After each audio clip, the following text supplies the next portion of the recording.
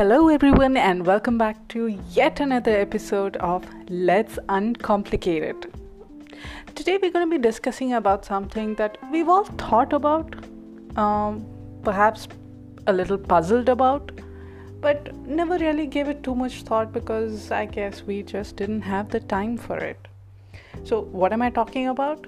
I'm talking about the feeling of being drained out, and you feel it a lot more often these days than you did earlier.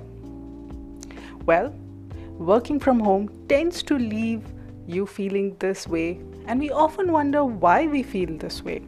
After all, you're not traveling, you're not rushing from meeting room to meeting room, you don't have to pick up the kids from somewhere, you don't have to drop the laundry off somewhere, and well, think about it, you have your pantry filled with what you want, but you end up feeling drained out. There's actually research out there that lists out some factors that contribute to this. Here are some of them and what we can do to overcome this feeling. In fact, this session is going to be a two-part session. Today we'll discuss the first 4 of them. Number 1, the current situation isn't by choice. One of the fundamental elements of good mental health is autonomy, self-expression, and a sense of control. Many of us have been sent home and no longer have the choice to go to the office or work in our usual ways. This lack of choice can be frustrating and even disorienting. The fix? Find ways to infuse choice into your day. As much as possible, set your meeting times and retain control over how projects roll out. Perhaps you can control the sequence of your tasks or the flow of your day. Even planning breaks can give you a sense of some control about how you manage your time. Number 2, you have to think about those little things that used to be automatic. Exhaustion can also be caused because of points of friction in your day. When you were in office, you were able to flow from one meeting room to the next, and it was easy to scribble thoughts on a whiteboard and to keep the discussion moving forward. Now, these activities require more conscious thought.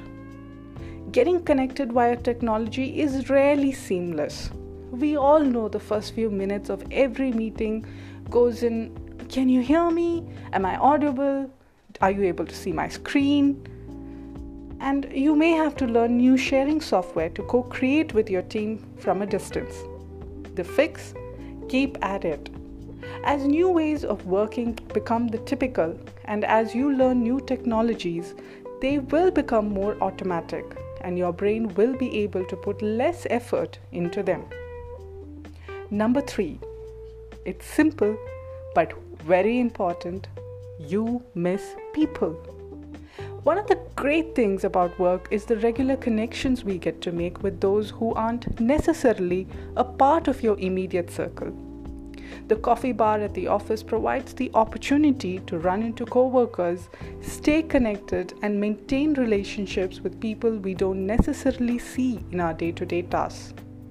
Your network has likely been reduced, and you may be missing your friends and experiencing some grief. Work is fundamentally social, and even for those who are more introverted, human connection is an important part of the work experience. You're exhausted because you're not energized by these regular connections, and because maintaining those connections require more conscious effort now. The fix? Reach out and connect in new ways using instant messaging, text, WhatsApp, calls, any means that suit you. This may seem unusual at first, but remember, others are likely feeling the same anxiety as you are. It will get easier and you'll establish new norms to keep you connected. Number 4, you're distracted. Working from home is just not easy because of distractions within the home. Children and spouses or partners can obviously be distracting, especially if you don't have a dedicated place to work at home. But in addition, you may be distracted by the laundry that you know needs to get done, or even by the walk you wish you had the time to take. The fix? Make time for the distractions as part of your day. Plan to spend your lunch hour with your family or by getting a breath of fresh air. Well, let's stop here for today. Why don't you go back, think about the first 4 points that we just spoke about, and then let's see how you can make your day a little less stressful. I hope you will try implementing some of these fixes and that it will help you adjust better to your work from home and avoid feeling drained out. We'll continue with this in the next part. In the meantime, do write in with your questions and suggestions to uncomplicate.together@gmail.com. This is Suma, and let's uncomplicate it together.